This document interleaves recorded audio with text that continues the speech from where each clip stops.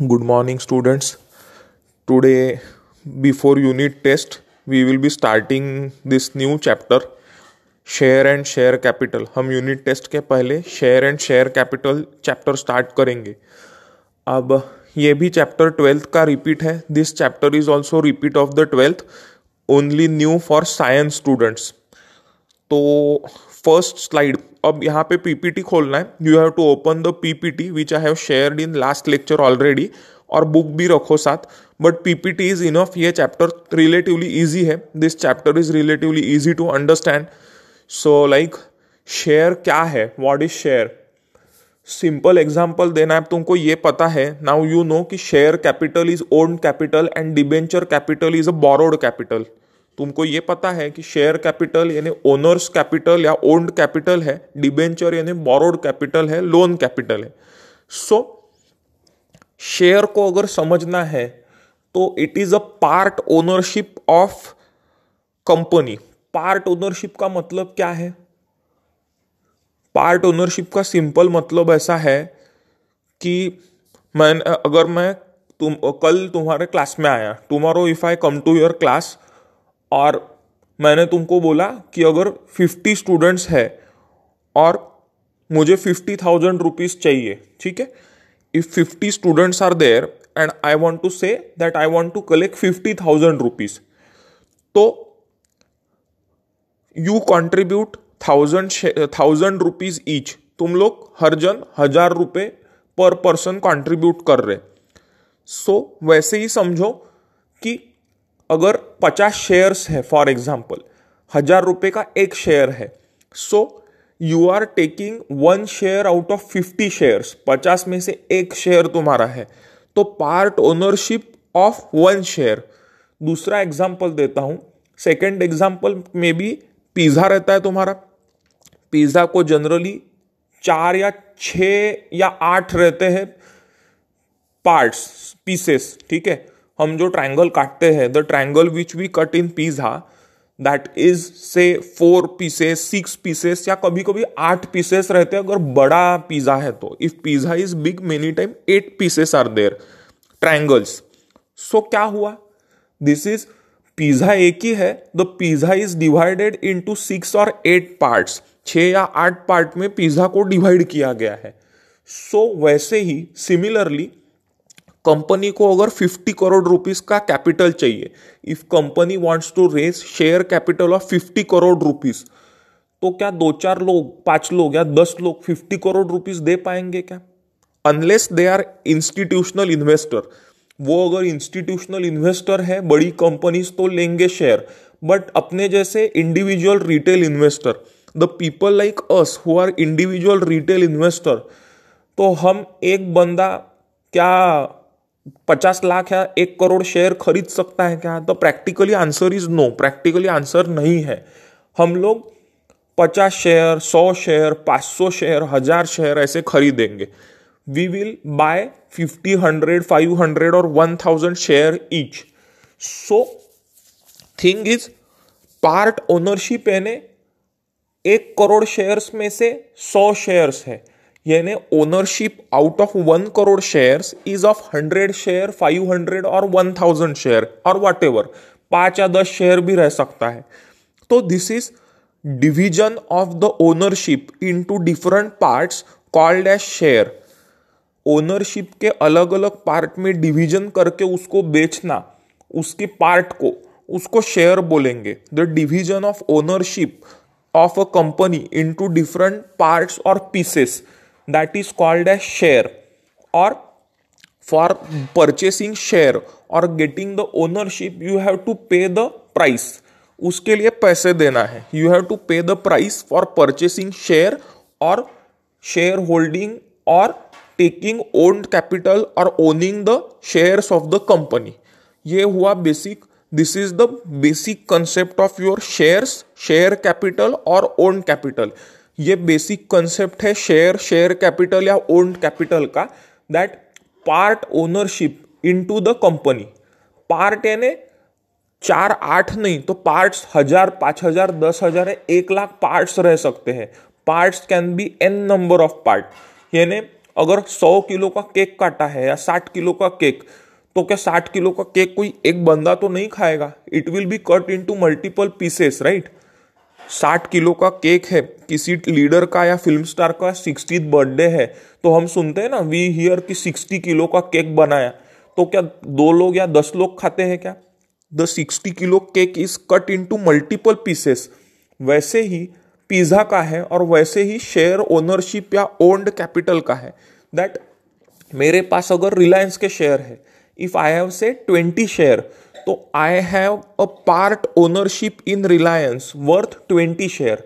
मेरे पास रिलायंस के 20 शेयर की ओनरशिप है, ओन्ड कैपिटल या शेयर होल्डिंग या शेयर कैपिटल है मेरे पास। दिस इज बेसिकली, फिर टेक्निकली तुम्हारे पास वो फर्स्ट स्लाइड में डेफिनेशन दी है। In first slide the definition is already given, I have shared with you. Second slide में जाओ, go in second slide. Share signifies, share क्या दर्शाता है? What the share signifies? Interest of share holder. Interest यानी हित या interest का यहां पे reference, the reference in context of share capital with reference to interest is financial interest. आर्थिक तौर पर मेरा उसमें क्या इंटरेस्ट है?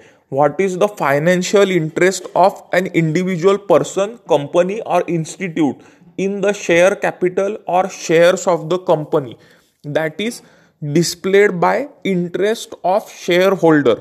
जो ओनर है, शेयर होल्डर मेंबर है या जो शेयर खरीद रहा है, person who is owner, member share holder और person who is purchasing buying shares of company, he has financial interest. फिर तुम पूछोगे, देन यू विल आस्क कि फाइनेंशियल इंटरेस्ट कैसा? तो दो चीजें हैं। When the stock is listed on stock exchange, stock या शेयर जब स्टॉक एक्सचेंज पे लिस्ट होता है, तो तुमको मैंने बताया that market price changes frequently as per demand supply. Demand supply के मुताबिक मार्केट प्राइस हर मिनट सुबह 9:30 से 3:30 4 तक बदलते रहती है। That is called as market price. तो जब कंपनी अच्छा परफॉर्म कर रही है, when the company is performing good, यानी प्रॉफिट्स है, न्यू रिक्रूटमेंट दे रही, एम्प्लॉइज को प्रमोशन और पे राइज मिल रहा है, company is paying good taxes, environment social work कर रही company, so every positive happening और इवेंट रिलेटेड टू कंपनी, फिर रिक्रूटमेंट है, प्रॉफिट्स है, बोनस है या बड़े कॉन्ट्रैक्ट्स है, गेटिंग बिग कॉन्ट्रैक्ट्स और paying proper taxes to government और also getting awards for social work done by company, तो there is appreciation in share price. Appreciation यानी बढ़ोतरी। 100 रुपए का शेयर 150 200 हुआ, 200 का 500 1000 हुआ, 2000 3000 हुआ। The rise in price of share, share price जो बढ़ती है, that is called as capital appreciation और rise in share price. Capital appreciation बोलेंगे या राइज इन शेयर प्राइस बोलेंगे। सो ये तुम्हारा इंटरेस्ट है, दिस इज द इंटरेस्ट या हित ऑफ द ओनर और शेयर होल्डर। तो क्या होता है, when the share price increases, जब शेयर की प्राइस बढ़ती है, उस टाइम पे शेयर होल्डर अपना शेयर बेचता है। The share holder owner sell the share in the market, और जो खरीदने वाले लोग हैं, person who buy the share, वो खरीदते हैं और the seller books the profit, वो प्रॉफिट कमाता है। यानी अगर उसकी बाय प्राइस 100 है, if the buyer has purchase shares of at the rate of 10 rupees, और वो अगर 200 रुपए में बेच रहा है, if he is selling the share in 200 rupees, तो उसको कैपिटल गेन या कैपिटल एप्रिसिएशन ऑफ 190 रुपीज होता है। उसको 190 रुपए का कैपिटल गेन या कैपिटल एप्रिसिएशन मिलता है। This is one benefit. ये शेयर कैपिटल, ओन्ड कैपिटल या शेयर्स का एक बेनिफिट है, या you can say interest of share holder या financial interest of share holder. दूसरी बात क्या है? Second part is getting dividend on share. Dividend यानी तुमको पता है कि कंपनी अच्छे प्रॉफिट्स कमा रही है। If company is earning good amount of profits, so out of the profits company share holder को कुछ प्रॉफिट शेयर करती है। From the profits of the company, company share some of the profit to the share holder in form of dividend. किस रूप में देती है? तो डिविडेंड मिलता है। डिविडेंड यानी कैसा? डिविडेंड ये जनरली मार्केट प्राइस पे नहीं तो कंपनी जब आईपीओ या एफपीओ लाती है, when company brings initial public offer और फॉलो ऑन पब्लिक ऑफर, तो जो शेयर की फेस वैल्यू रहती है, the face value of the share when company brings IPO और FPO, on that face value the dividend is paid.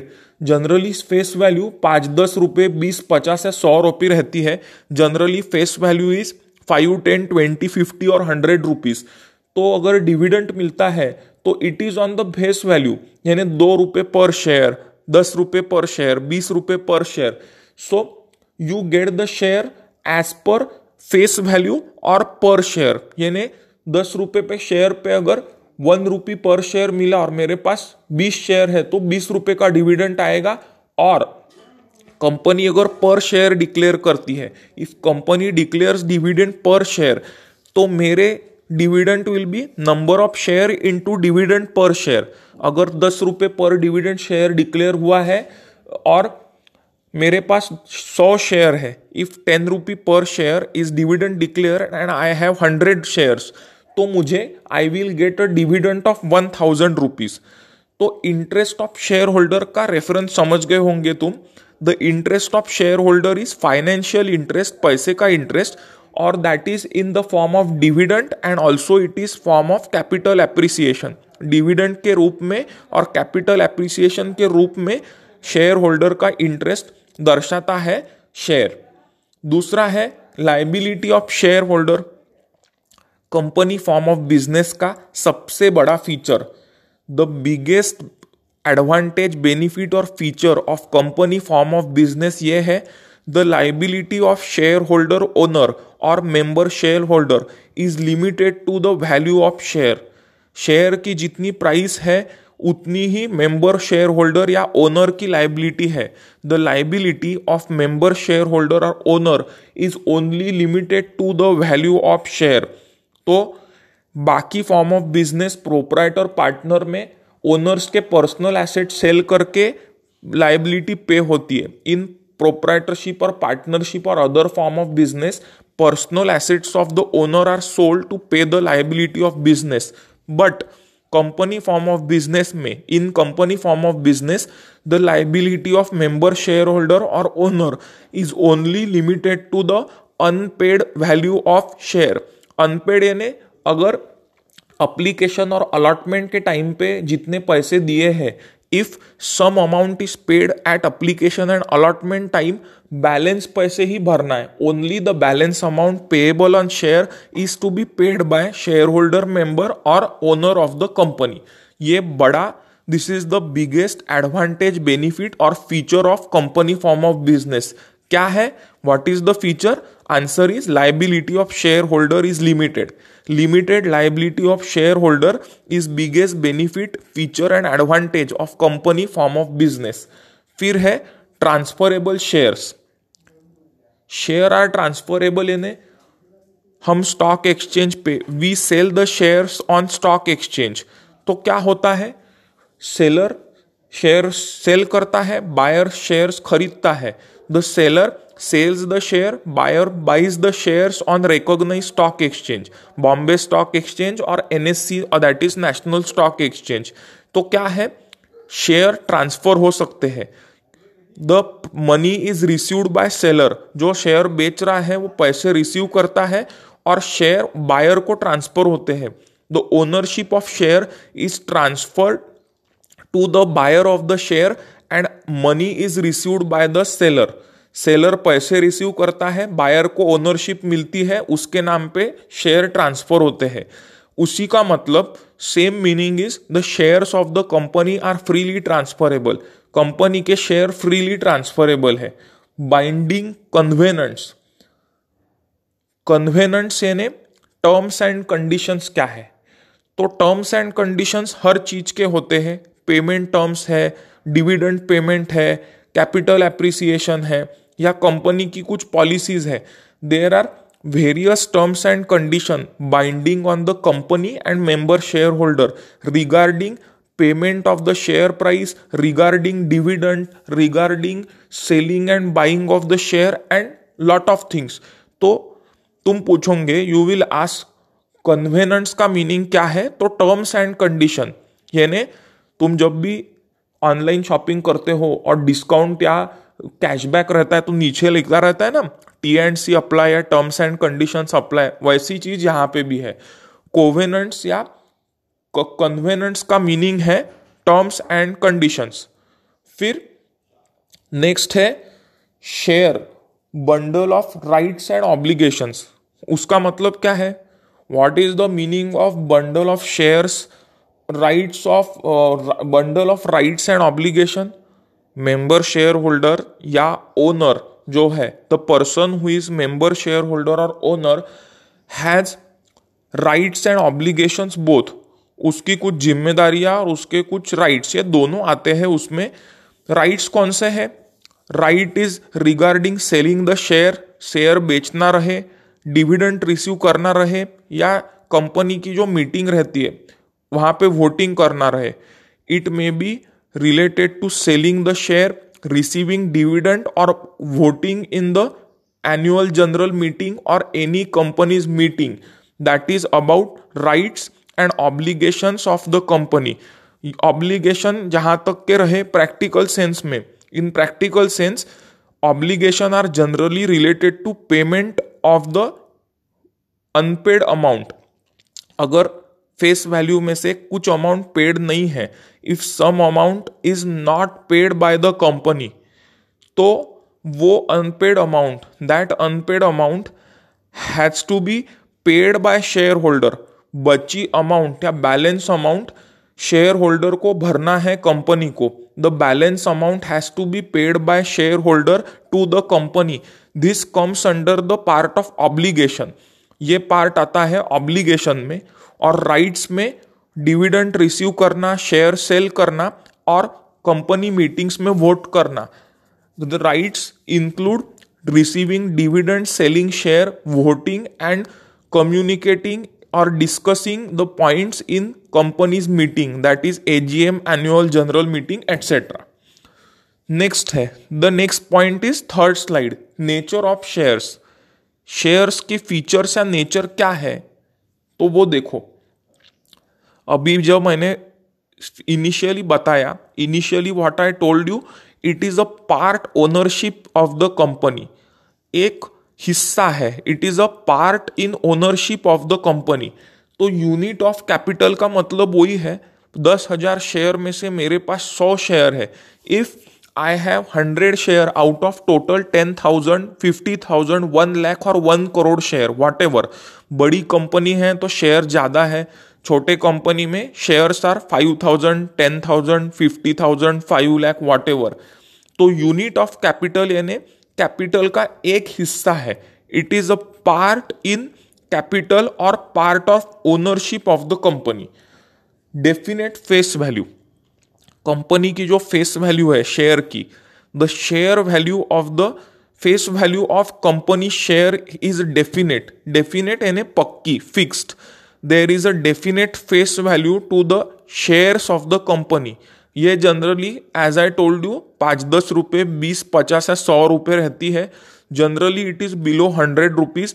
Face value बदलती नहीं, face value is definite, that never changes. Face value कभी भी बदलती नहीं, वो फिक्स रहती है।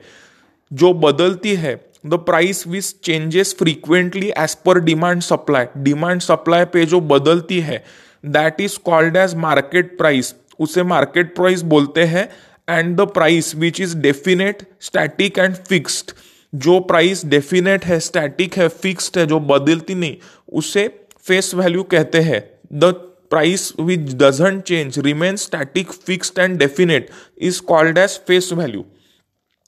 फिर certificate indicates shares amount. Certificate ये तुमको अभी देखने नहीं मिलेगा, as I told you syllabus थोड़ा ओल्ड है। आज के जमाने में डीमैट है, देयर इज अ डीमटेरियलाइज्ड और demat account to be opened with broker. Broker के पास डीमैट अकाउंट या डीमटेरियलाइज्ड अकाउंट खोलते हैं और तुमको रियल लाइफ में डीमटेरियलाइज्ड अकाउंट में शेयर क्रेडिट होते हैं। अब तुम पूछोगे, यू विल आस्क कि डीमटेरियलाइज्ड अकाउंट या डीमैट अकाउंट क्या होता है। आंसर इज सिंपल समझाने के लिए एग्जाम्पल, तुम लोग वार्डरोब समझते हो, यू अंडरस्टैंड वार्डरोब। तो वार्डरोब में हम क्या कर रखते हैं, what we keep in wardrobe, तो हम हमारे कपड़े रखते हैं, वी कीप अवर गारमेंट्स और clothes in our own wardrobe. दूसरा एग्जाम्पल देना है तो लॉकर है, हमारा बैंक लॉकर है, everybody has a bank locker, तो हम बैंक लॉकर में ज्वेलरी रखते हैं गोल्ड या सिल्वर की, we keep gold and silver jewellery in locker of the bank. वैसे ही सिमिलरली डीमैट अकाउंट या डीमटेरियलाइज्ड अकाउंट में शेयर जो है, the shares which are purchase by the share holder और investor, they are stored in demat और dematerialized account. Share holder member जो अलग अलग कंपनी के शेयर खरीदता है उसे डीमैट अकाउंट या डीमटेरियलाइज्ड अकाउंट में स्टोर किया जाता है। वो अकाउंट कहाँ खोलते हैं, where that account is open, that account is opened with a broker. अलग अलग टाइप के ब्रोकर्स है, there are many types of brokers with whom you can open a demat और डीमटेरियलाइज्ड अकाउंट। अब बुक या एग्जाम की बात लेते हैं। सर्टिफिकेट यानी क्या होता था पहले के जमाने में, यानी 25-30 साल पहले, in olden days 25-30 years back, physically जैसे तुम्हारी मार्कशीट आती है या तुमको कोई प्राइज मिलता है, when you get some prize और यू गेट अ मार्कशीट, तो फिजिकली कागज का एक सर्टिफिकेट मिलता है, you get a manual certificate of participating in a competition or after any exam result you get a certificate। उसको क्या बोलते हैं, certificate indicates shares and amount. यानी क्या, जो सर्टिफिकेट है उस पे कितने शेयर्स तुम्हारे पास है और कितनी अमाउंट के वो आता है। The share certificate is a document, was, is भी नहीं बोलना चाहिए, रहता नहीं है बट रहता था, तो it indicates number of shares which are owned by share holder and the amount of shares. यानी 50 शेयर है 100 रुपए के, यानी क्या हुआ 50 शेयर है और 5000 अमाउंट है, तो अमाउंट ऑफ द और the value of the share and quantity and units और number of share is indicated on share certificate. Share certificate पर कितने शेयर है, कितने कीमत के, वो लिखा रहता है। Share certificate indicates total number of shares held by member share holder and the amount और price of which the shares are of. जो कीमत के शेयर है वो कीमत भी लिखी रहती है, इसलिए certificate indicates the shares and amount ऐसा लिखा है। The certificate indicates the shares and amount. फिर है interest measured in terms of money.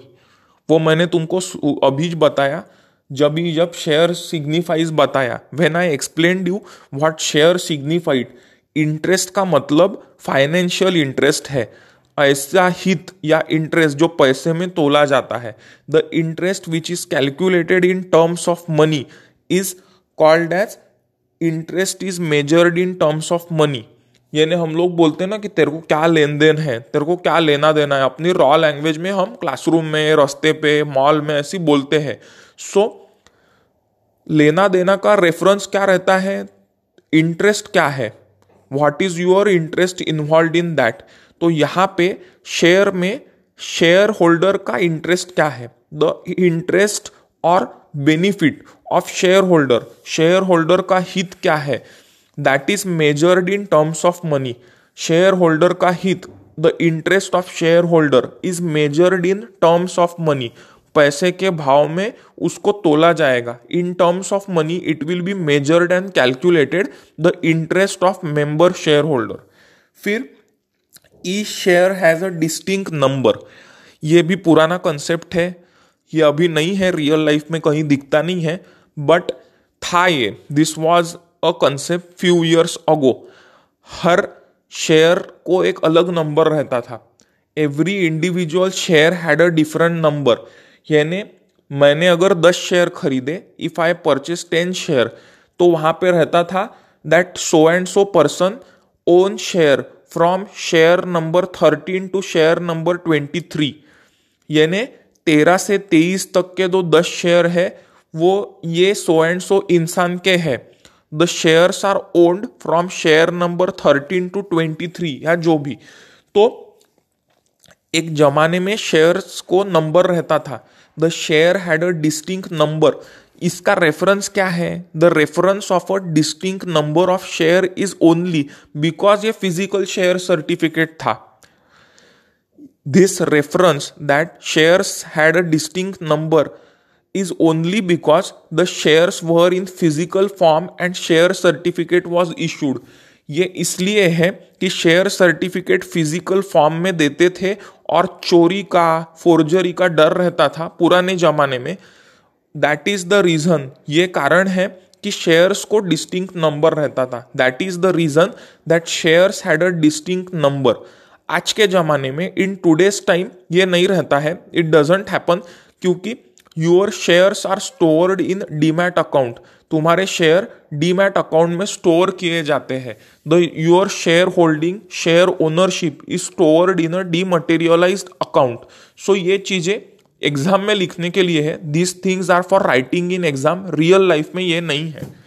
फिर ई share has a distinct number के बाद नॉट निगोशिएबल इंस्ट्रूमेंट।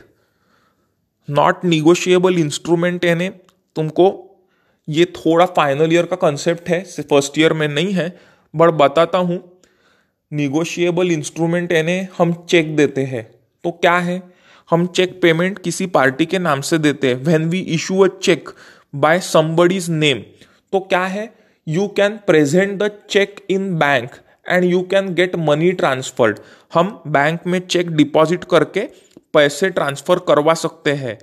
वैसे शेयर कोई नॉट अ निगोशिएबल इंस्ट्रूमेंट है ने, ये शेयर तुम दे के पैसे नहीं ले सकते हो, और यानी चेक डिपॉजिट किया और बैंक में पैसे मिले, ऐसे नहीं है।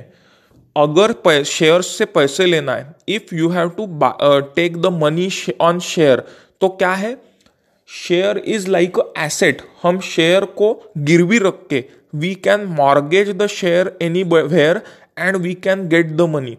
तो शेयर को तुम गिरवी रख सकते हो, you can mortgage the share and get the money. But ये निगोशिएबल इंस्ट्रूमेंट नहीं है कि हमने कैश दिया या चेक दिया और चेक बैंक में डिपॉजिट किया, यू डिपॉजिट द चेक और cash in bank and get the money. ऐसा शेयर्स में नहीं होता, it doesn't happen in case of share. तो यही याद में रखो, just remember that share is not a negotiable instrument. Share ये निगोशिएबल इंस्ट्रूमेंट नहीं है। फिर ट्रांसफरेबल हेरिटेज।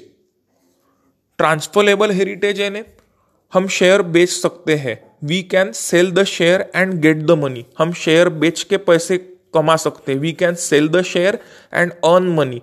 और ट्रांसफरेबल हेरिटेज यानी कैसा है, दूसरा है ट्रांसमिशन नाम का कंसेप्ट है। शेयर होल्डर की अगर डेथ होती है, इफ शेयर होल्डर डाइज, तो उसके जो नॉमिनी लीगल हेयर है, his nominee legal heir will get the ownership without paying money. क्यों? बिकॉज अगर ओनर की डेथ होती है, इफ शेयर होल्डर डाइज, तो उसके नॉमिनी लीगल हेयर को ऑटोमेटिक वो ओनरशिप होगी। अगर इंसान ही जिंदा नहीं है, इफ पर्सन इज डेड, तो शेयर होल्डर का ओनर क्या मरा हुआ रहेगा क्या? Will the owner of the share will be dead? Answer is no.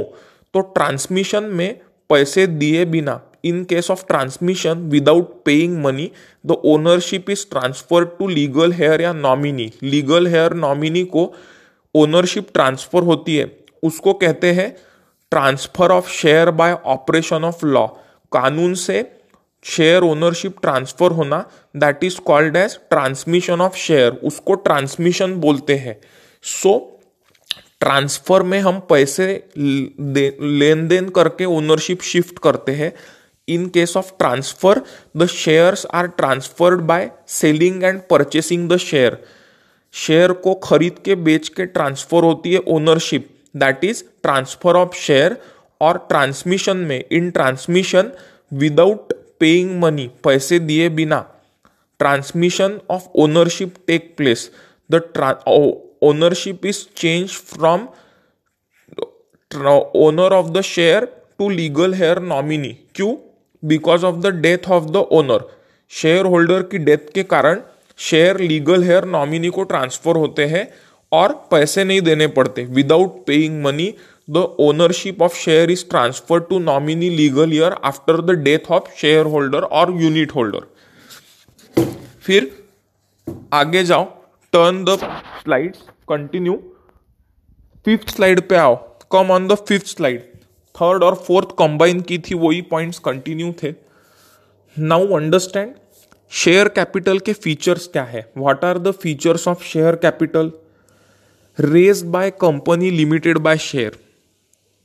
जो पब्लिक लिमिटेड कंपनी रहती है, share capital is raised by company limited by share. कभी भी प्रोप्राइटरशिप या पार्टनरशिप शेयर कैपिटल रेज नहीं कर सकती। द प्रोप्राइटरशिप और partnership cannot raise the share capital. Share capital is raise by company limited by share, जिनकी limited by share company है। The company which is limited by share, और you can say public limited company. Practical sense में समझने के लिए, to understand in practical sense, share capital is raise by company limited by share. Limited by share company share capital बेचती है। Share is sold by company limited by share. फिर है formation and expansion. Formation और expansion क्या है? ज्यादा share capital raise हो सकता है। Company can raise capital again and again. Company जब जरूरत पड़े तब शेयर बेच के कैपिटल रेज कर सकती है। Whenever the company needs more share capital, they can sell the share on stock exchange and raise capital, more capital for business expansion. Business बढ़ाने के लिए जब कंपनी को ज्यादा पैसे लगते हैं तो they can go to stock exchange, sell the share and raise capital. Company share market में जाके शेयर बेच के और शेयर खड़ा कर सकती है for business expansion. For expanding business, company can raise share capital by selling the share again on stock exchange. फिर permanent liability of company, ये क्यों है? Why the liability of company is permanent? Because share capital is the owned capital of company. Shareholders are owner of company. Share capital company का owned capital है और share holder company के owners है। The share holder are owner and share capital is owned capital of company. तो company को permanently या regularly dividend देना है। The company has to regularly pay dividend. Dividend देने के लिए प्रॉफिट कमाना जरूरी है। To pay the dividend, company has to earn continuous and regular profits. Company को अच्छे और रेगुलर प्रॉफिट कमाना जरूरी है। The company has to earn good profits on a regular basis. दूसरा है the performance of company is track by share holder. Shareholder जो है वो कंपनी का फाइनेंशियल परफॉर्मेंस रेगुलरली फॉलोअप या ट्रैक करते रहते। ये प्रॉब्लम रहता है। अगर if company suffers losses, company को घाटा होता है तो उसका भी इम्पैक्ट शेयर होल्डिंग पे या शेयर होल्डर्स पे होता है।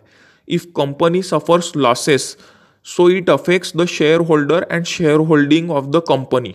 सो कंपनी को कंटिन्यू परफॉर्मेंस का प्रेशर रहता है। There is a continuous pressure on company to perform good in terms of finances. Financially अच्छा परफॉर्मेंस देना कंपनी के लिए एक प्रेशर है। It is pressure on company to perform consistently good in terms of finance और money.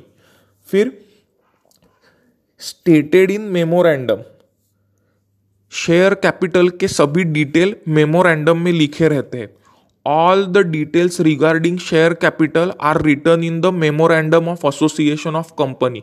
Company के memorandum of association में share capital के सभी डिटेल, ऑथोराइज कैपिटल से paid up capital, called up capital, reserve capital, हर चीज लिखी रहती है। All detail from authorise capital, paid up capital, called up capital, subscribe capital to reserve capital, everything is written in memorandum of association of company. फिर capital has a different meaning. Capital has a different meaning का simple example बताना है तो capital एक general word है। Share capital यानी owned capital है, debt capital या डिबेंचर कैपिटल यानी बोरोड कैपिटल है। दोनों कैपिटल है, both are capital, but share capital is the owned capital of company. Share capital company का ओन्ड कैपिटल है और शेयर होल्डर कंपनी के ओनर है। The share capital is owned capital and shareholder are owner of company, but debenture capital और debt capital is the loan capital और borrowed capital of company. Debt capital या debenture capital ये company का उधारी का पैसा है। क्यों? क्योंकि डिबेंचर्स पे घाटा हो या फायदा हो, मुनाफा हो, इंटरेस्ट देना ही पड़ता है। इररिस्पेक्टिव ऑफ लॉस और profit to the company, interest has to be paid on debenture और डेट कैपिटल और borrowed capital of company. Debenture, debt या उधारी के पैसे पे, that is borrowed capital, company को इंटरेस्ट देना है। Company has to pay interest irrespective of profit और लॉस ऑन डिबेंचर, बोरोड और डेट कैपिटल। तो डेट कैपिटल अलग है, शेयर कैपिटल और ओन कैपिटल अलग है। The share capital, own capital is different concept. Borrowed capital, debt capital या debenture capital एक अलग कंसेप्ट है। It is a different concept. इसीलिए for that reason it is called that capital has a different meaning. Capital ये word को अलग अलग meaning है। ये क्यों बोला है? बिकॉज कैपिटल यानी कंपनी का पैसा। Capital means the money of the company और funds of the company for running the business. Business चलाने के लिए कंपनी के जो फंड्स है, पैसा है, that is called as capital. But उसका स्ट्रक्चर क्या है? What is the structure of company capital? तो एक ओन कैपिटल है, अपना खुद का पैसा है। Own capital is own money of the company, company का खुद का पैसा है। और बोरोड कैपिटल और डिबेंचर या डेट कैपिटल ये कंपनी का उधारी का पैसा है। बोरोड कैपिटल, डिबेंचर या debt capital is the borrowed money of the company. उस पे इंटरेस्ट रेगुलरली देना है। Regular interest is to be paid on debenture, borrowed और debt capital of the company. इसीलिए फॉर दिस रीजन ये बोला है कि capital has different meaning. Capital के अलग अलग मतलब होते हैं, अर्थ होते हैं। Capital has different meaning. ये क्यों है? Because of this background, because of this reason it is said that capital has a different meaning. तो आज हमने क्या पढ़ा? What we studied in today's 5 slides. Share का पूरा सिग्निफाइज यानी शेयर का मीनिंग और सिग्निफिकेंस क्या है ये देखा। We studied what is share and what it signify और डिनोट, वो क्या दर्शाता है।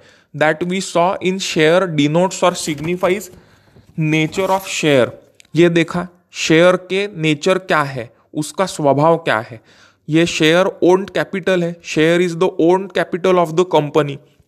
तो शेयर के नेचर क्या है वो देखा। उसके बाद में हमने फीचर्स ऑफ शेयर कैपिटल देखा। शेयर कैपिटल के फीचर्स देखे। We studied feature of share and nature of share capital.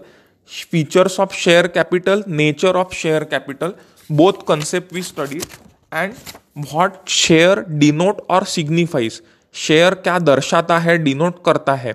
So we have studied 3 concept, feature and nature of share and share capital and what the share denote. Next इसमें हम 6 slide से continue करेंगे। In next lecture we will continue from 6 slide. समझने को easy scoring chapter है। This is easy to understand and scoring chapter, provided तुम regular study करते हो तो। If you study regularly this is very easy to understand scoring chapter. और commerce वालों के लिए even easy. For commerce student it is more easy because 12th commerce का continuation है। This is continuation of 12th commerce, तो it is relatively more easy for commerce students. Science student के लिए थोड़ा स्टडी ज़्यादा करना पड़ेगा। For science students it is little new, तो they have to study little more, but for them also, उनके लिए भी it is scoring. So study hard. 6 slide से will continue in next lecture. अगले लेक्चर में 6 स्लाइड से will continue remaining concepts of the share and share capital.